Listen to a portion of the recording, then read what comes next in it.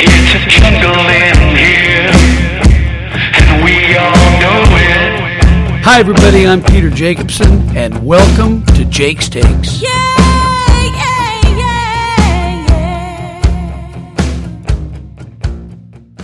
I'm so excited to be able to launch my podcast during the U.S. Open week, which is held at, in my opinion, the greatest golf course in the world, Pebble Beach Golf Links. Pebble Beach is significant to me for many reasons. First of all, when I was growing up in Portland, Oregon, we would take family trips to Pebble Beach. I grew up in a golf family, and my mom and dad, my brother David, my brother Paul, and my sister Susie, we would drive down. We would rent a house in the area in Pacific Grove, and we would play Pebble Beach, try to play it every day. We'd play Spyglass, we'd play Corral de Tierra. We would play everywhere we could on that in that area. And I just fell in love with Pebble Beach back then, and even to this day, it's my favorite course. The reason I love Pebble Beach is you can play it in all kinds of weather. You can play it in warm sunshine. You can play it in warm wind, cold wind. You can play it in rain. I just think it's one of the fairest golf courses we would ever see in the world. Now, I have some favorites around the world. I love Winged Foot. I love Royal Birkdale in England. I love St. Andrews. And we can certainly talk in later shows about the great golf courses around the world. But because it's U.S. Open week and because it's Pebble Beach, we're going to stay right there. Great memories for me as well, as I won the AT&T Pebble Beach Pro-Am there at Pebble Beach, playing with the great Jack Lemmon. People will always remember Jack Lemmon is never making the cut at Pebble Beach. Now, don't forget that like a fifth of the amateurs make the cut at the AT&T, so it's hard. You got to play well to make the cut there. But it was very difficult for Jack because the year I won in 1995, we as a team failed to make the cut. So Jack always, whenever we talked about it, he always just shook his head and lamented over how poorly he played that week. But another reason that I'm so excited about any time I have a chance to go back to Pebble Beach is that was the first PGA Tour event I ever qualified for in my PGA Tour career. It was in 1977. I got my card in 76, and my wife Jan and I, we left for our honeymoon. We got married December 28th, and we started out on tour together driving. This is a long time ago. This was before private planes, clearly. I didn't even have enough money to fly commercially. But we went down, and I failed to Monday qualify. Back then, only 60 players were exempt. Nowadays, we have the top 125.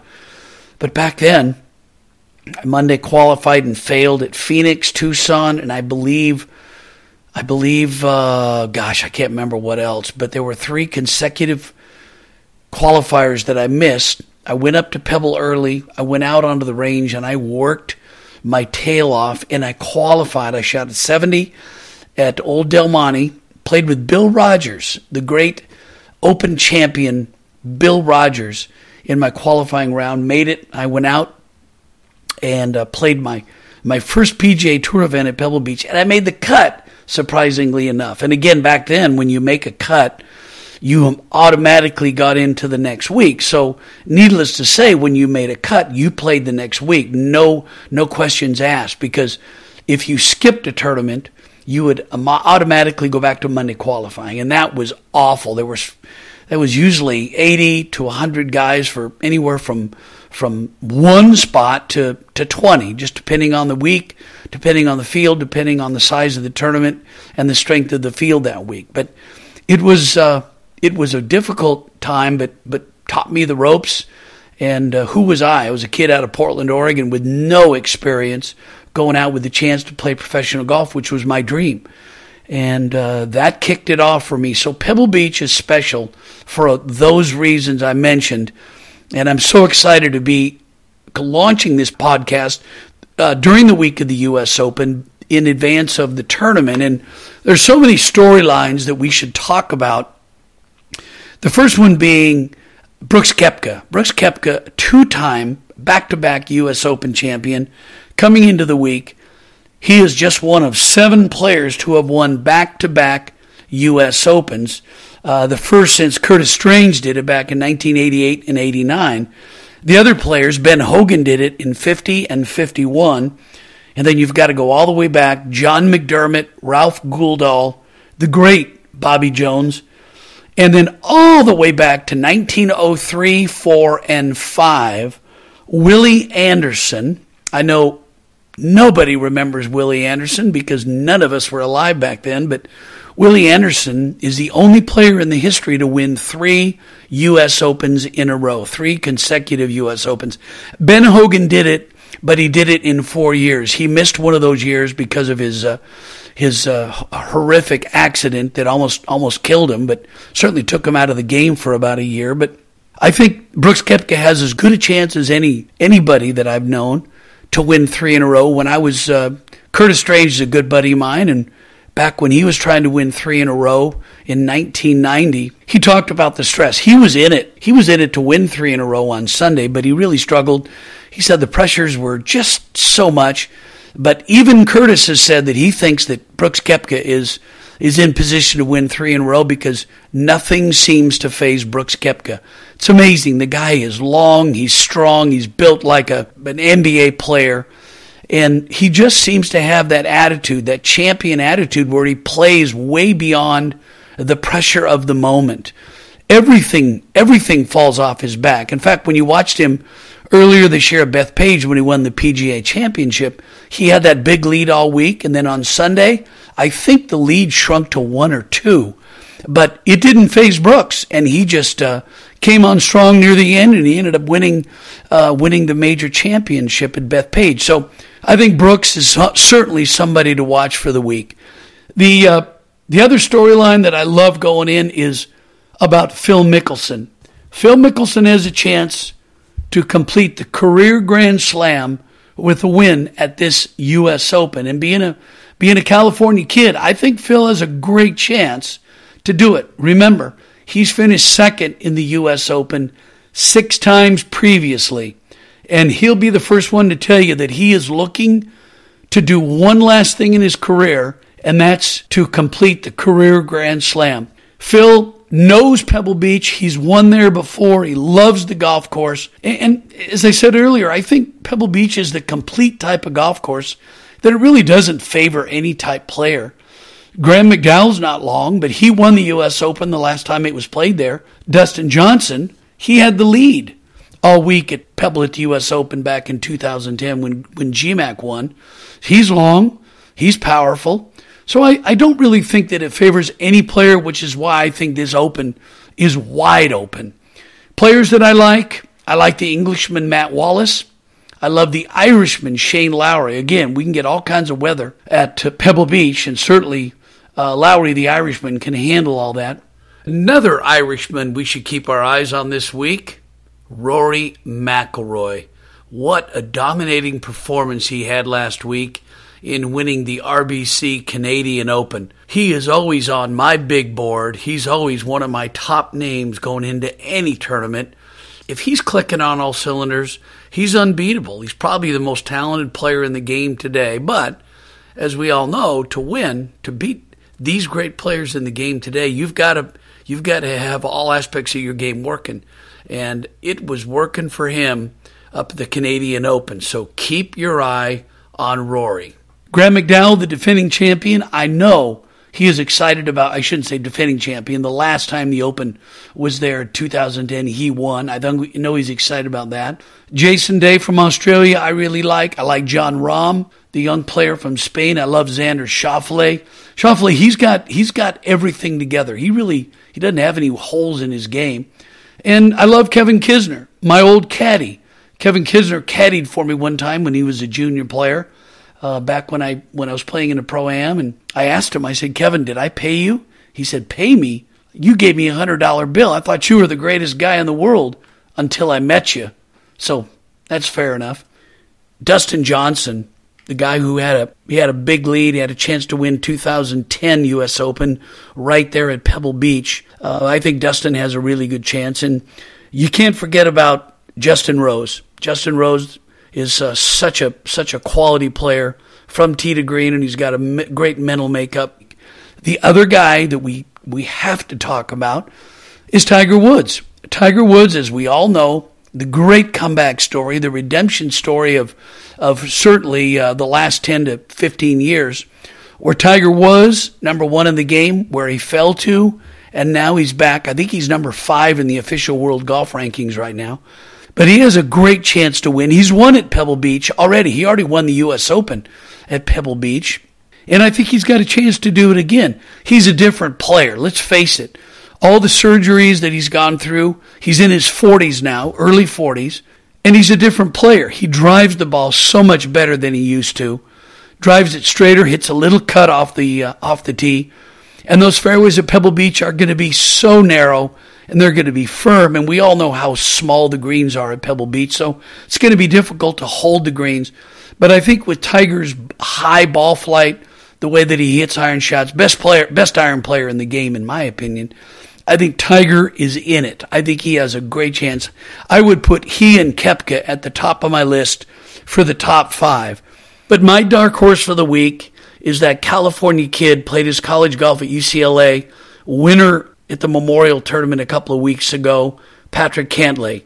I'm proud to say he's one of our Lexus brand ambassadors, and as we all know, Lexus is the official vehicle of the U.S. Open. So we know that Patrick's going to arrive in style, but I think his game is such that he has a chance to win his first major championship right here at Pebble Beach. So let me know what you think about these guys, or if you have your own predictions. Send them to me at jakestakespodcast@gmail.com. We can discuss who was right and who was wrong next week. But first, we're going to catch up with one of my longtime friends, the 1987 U.S. Open champion, Scott Simpson, who's now living in Hawaii. He's a California kid. He knows a lot about Pebble Beach.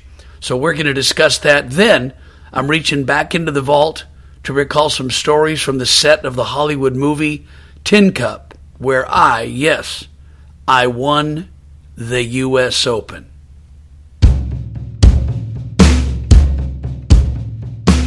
Yep, it's U.S. Open week, and I'm so excited to be here at my favorite golf course in the world, Pebble Beach.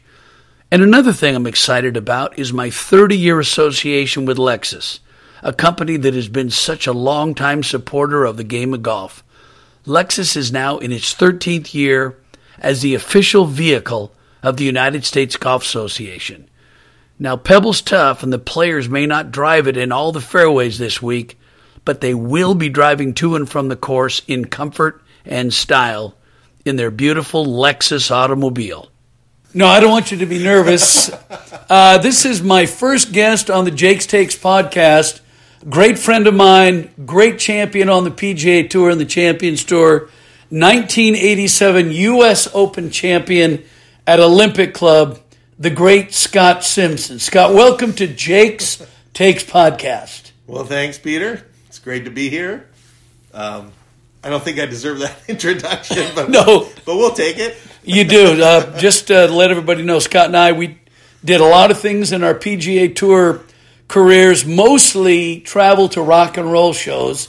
You and I are both big rock and roll fans, and we took in a few shows in our day. I know. I'll never forget going the wrong way and getting there late for the Police concert, but, I messed up then. I'm probably still messing up. No. Well, we're all messing up, but I would drive. I think we drove at least an hour to watch the Police, and Yep. it was a trip well worth it. All right, so you won the U.S. Open back in '87 at the incredible Olympic Club in San Francisco. Take us back and tell us what you remember, a couple of the shots and a couple of the memories from that win. I remember actually being one of the things that was important for me that week was I was getting frustrated the week before, and knowing I was coming to California, I was playing well because I'd already won that year already in Greensboro.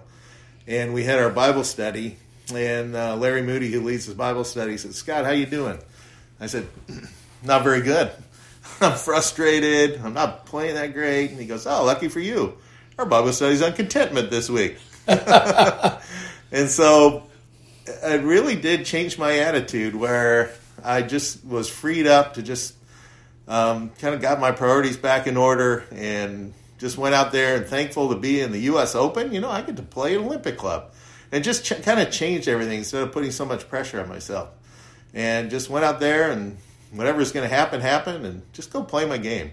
And played good. And, I mean, the things I remember most are coming down the end, being right in contention, you know, looking like even par might actually win the tournament. And I birdied 14, 15, and 16. Whoa. To go 3 under. And I think, oh, my gosh. I might actually win this thing. and I was, because I was trying to do everything just kind of, for me, you know, with my faith, kind of trying to please Christ. If you just have a good attitude when you do things and just try to play my game. So I was trying not to look at leaderboards, but, you know, I had to look at the leaderboard. I'm 3 under par. Of course. So look up there, and here I'm 3 under. Watson's 2 under. Everyone else is over par. I look back in the fairway at 16. There's Watson right in the middle with a wedge to the green. I thought, oh, boy, there's still a lot of golf to go.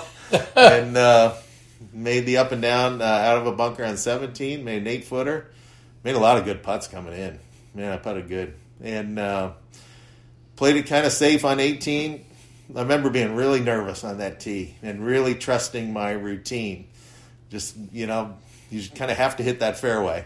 And hit it down the fairway and hit an 8-iron on the green and 2-putted and then watched Tom come up short on the last hole with his iron shot. I've never asked him whether it was the wind or the fact that you were ahead of him. Yeah, he was probably nervous since I was ahead of him. Yeah, but he had like this 40-footer, and I thought, "There's no way. I think I won the U.S. Open." And sure enough, he hits this putt, and 6 feet short, it looks perfect. And it misses by like an inch right in front of the hole. And, yes, I remember that. Now, that was pretty amazing. People always ask when a player wins, especially a major, what did you do differently? And I always try to run through my brain, basically it's making putts. As you just said, you made a bunch of putts last week. Yeah, I did. It's just golf. Saturday I played really good. And I didn't make any putts. And so I went out that night, you know, because you get done late in the U.S. Open rounds. And I must have putted for an hour because I kept leaving them just a little short and just really making sure I stroked through the putt.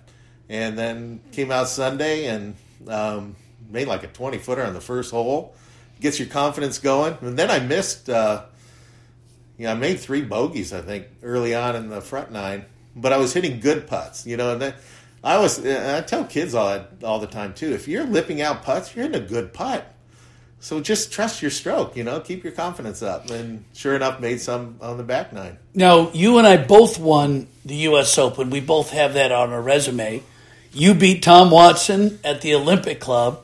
And I actually beat Kevin Costner and Don Johnson to win my U.S. Open in the movie Tin Cup. Now, I don't know, which is a better win? Do you think beating Tom Watson is a better win on the resume? Well, I mean, he might have a little bit better record, but, you know, Tin Cup, he had it there, and he was definitely the crowd favorite. So for you to overcome the crowd favorite and the Roy McAvoy story. Roy McAvoy, the guy was legendary, but I have to say it was the easiest win of my career. I just had to beat 2 12 handicappers, and in the movie only had to hit 1 shot. So I didn't have to work as hard for that Open as you would. But you had the Senior Open. Come on.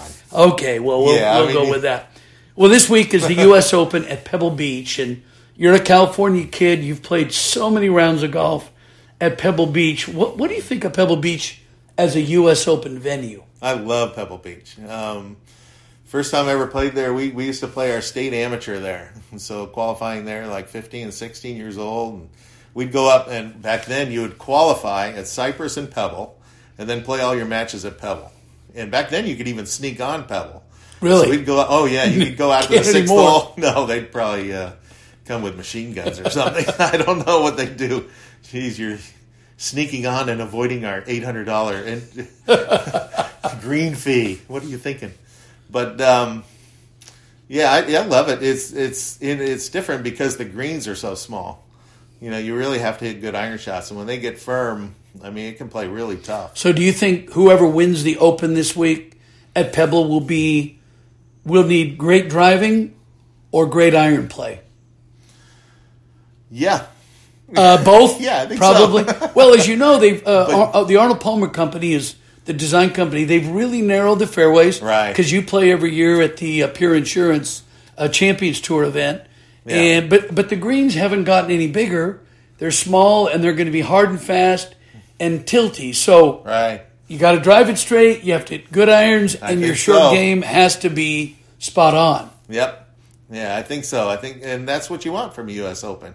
You know, and in the old days, you had to drive it well. Now, a lot of guys will be hitting irons off the tees. And, gosh, I remember last time watching Dustin Johnson hitting an iron to the fourth hole for, hitting the green. Yeah, wasn't that On the incredible? par I four. remember that. I remember that. I was on the broadcast team with NBC back in 2010, and the players were routinely driving it Driving up it there up by on the the fourth green. green. Yeah, the I fourth know. green, at least in the bunker. Yeah, so it'll play different. But they've added some tees, and they'll have to hit a few drivers, I think. But, yeah, mostly just keep it in play, and you got to hit good irons. And like you said, chipping and putt good.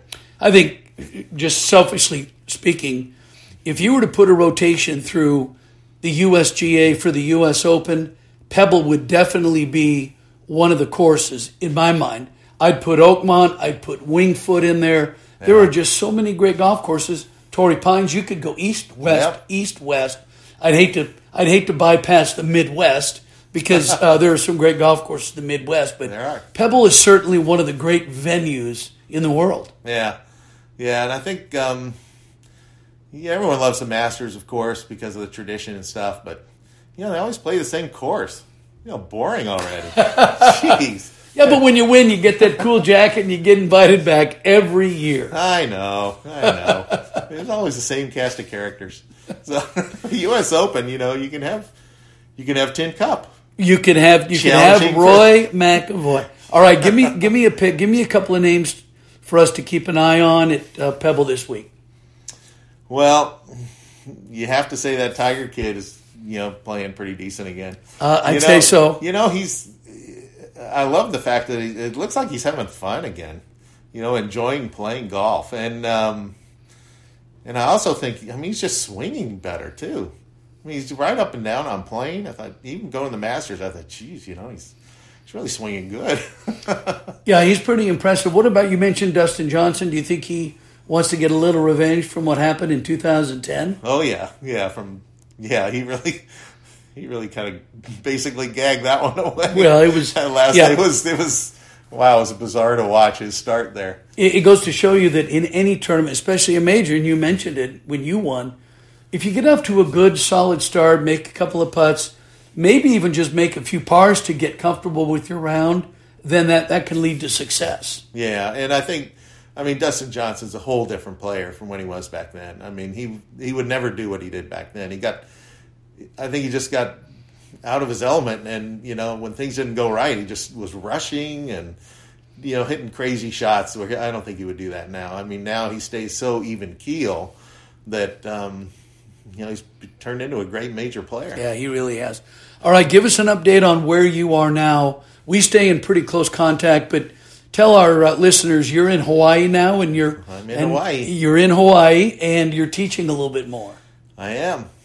Teaching a lot of kids. I'm on Oahu, teaching mid-pack and Ho'akalei, and just teaching a lot of kids. David Ishii has taught a lot of the kids over there for a long time, and a lot of the best kids. But he teaches like these 1 hour. He's teaching in this studio, and a lot of the kids say, we want to get out and do short game. We want to go out on the course and course management and stuff. He goes, well, I don't go on the course, so call Simpson. So, because David and I have been friends, since almost junior golf days. So it's been really fun just working with a lot of the kids he works with, and it's been really fun working with the kids. So if you get to Oahu, call Scott Simpson for a lesson from the first tee to the 18th green, not just hitting balls on the range. Scott, thanks for joining us. Appreciate your time, and it'll be interesting to see what happens this week at Pebble Beach. You bet, Peter, and it'll be fun to listen to your future podcasts. Well, you're my first guest, and thank you for being the initial guy and suffering through our first interview. Thank you. Yeah, I know. Well, I'm not so nervous now.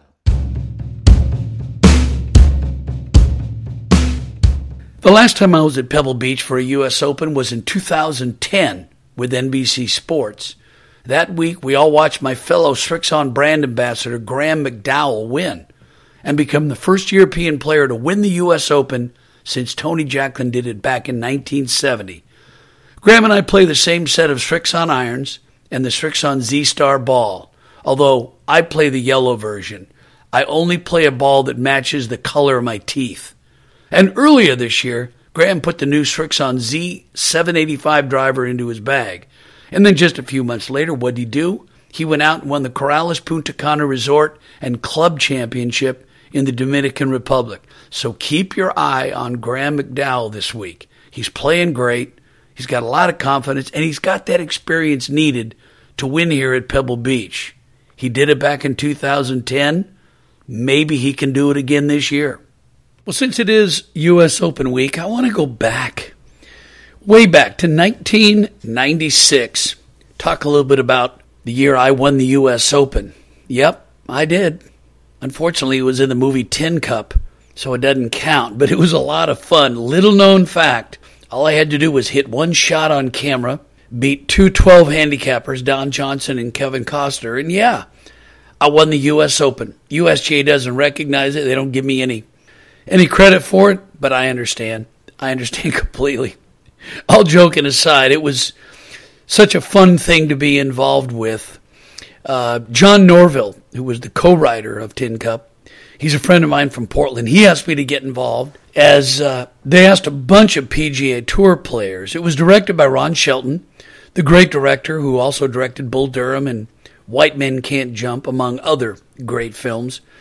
But they invited tour players to come be a part of the movie because they wanted to make it authentic. They wanted to be like Kevin Costner or Roy McIlroy was actually playing in the U.S. Open. And it was an awesome picture.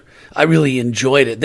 They asked Fred Couples, Craig Stadler, John Cook, Corey Pavin, Tommy Armour III, Bruce Litsky, Jerry Pate to be in the picture. And it was one of those surreal things that you do that you don't really understand what being an actor is until you actually get into a movie. There is so much standing around and waiting that I wouldn't trade that for being a PGA Tour player for anything. Don Johnson and Kevin Costner were awesome to be with, awesome to work with, but we did sit around and wait, and they would have to shoot over and over and over again. In fact, one day I was sitting in my hotel room and I had my call, which is when you're supposed to be picked up at the hotel and taken to the movie set to shoot a scene. My call was for 8 o'clock in the morning, and I was all excited. I was going to win the U.S. Open and be crowned the champion, hang out with Kevin Costner and Don Johnson and all these cool tour players. Well, I got a call just before 8, and they said, yeah, your call's been pushed back to 12. So I took my shoes off, went back to watching TV, hanging out. Got closer to 12, I had some lunch. I got a call. They said, your call time's been pushed back to 3:30. Well, I thought, this is a bummer. I've been sitting around my hotel all day watching Bewitched reruns and got ready for 3:30. Well, I got a call later that said, your day has been scrubbed. We don't need you. Production has been going kind of slow. Our shooting schedule's off. So thanks. You have a call tomorrow morning at 8 o'clock. Well, this went on for a couple of days, and they shot in Arizona and they shot in Houston. I did my part in Houston. So there are a lot of us hanging around, just understanding that being a PGA Tour player is nothing like being an actor. In fact, one scene that did get into the picture was I was putting on the green about, it's a par 3. I'd hit it on the green, and the producer came up, or one of the assistant producers came up and said, you have a 30-foot putt here up over a rise. We want you to make this putt, turn around, and point back at Kevin Costner, who's in the group behind us. And I said, well, I never would do that. I never would make a long putt and point back like I'm challenging you. I would never do that. But they said, hey, this is not real life. This is a movie. So I said, okay, you want me to putt from here? I'm 30 feet uphill, breaking left. You want me to make it? How many times do I get the chance to do this? They said, a couple chances, and then knock it in and we'll move on. We have a long day today. And I said, look, if I can make this 30-footer on cue, I'd win every major championship and every tournament I played in. You can't just make a 30-footer on cue. And they said, give it a chance. So I hit it 10, 12, 15 times. Didn't make one of them. And I said, could I move up to a range that I could probably make consistently? So they finally agreed. I moved up to 5 or 6 feet, hit a few practice putts, found a putt that I could make consistently, and I knocked it in. So I did it. I knocked it in, turned around, pointed back at Costner. I felt like an idiot, but it made it in the picture. And so that was so much fun. But again, I realized right then, it's not real golf. It's a movie. Well, that's all the time we have for this week's Jake's Takes podcast, my very first one. Thanks for being with us. I'm your host, Peter Jacobson, and these have been my takes. What are yours?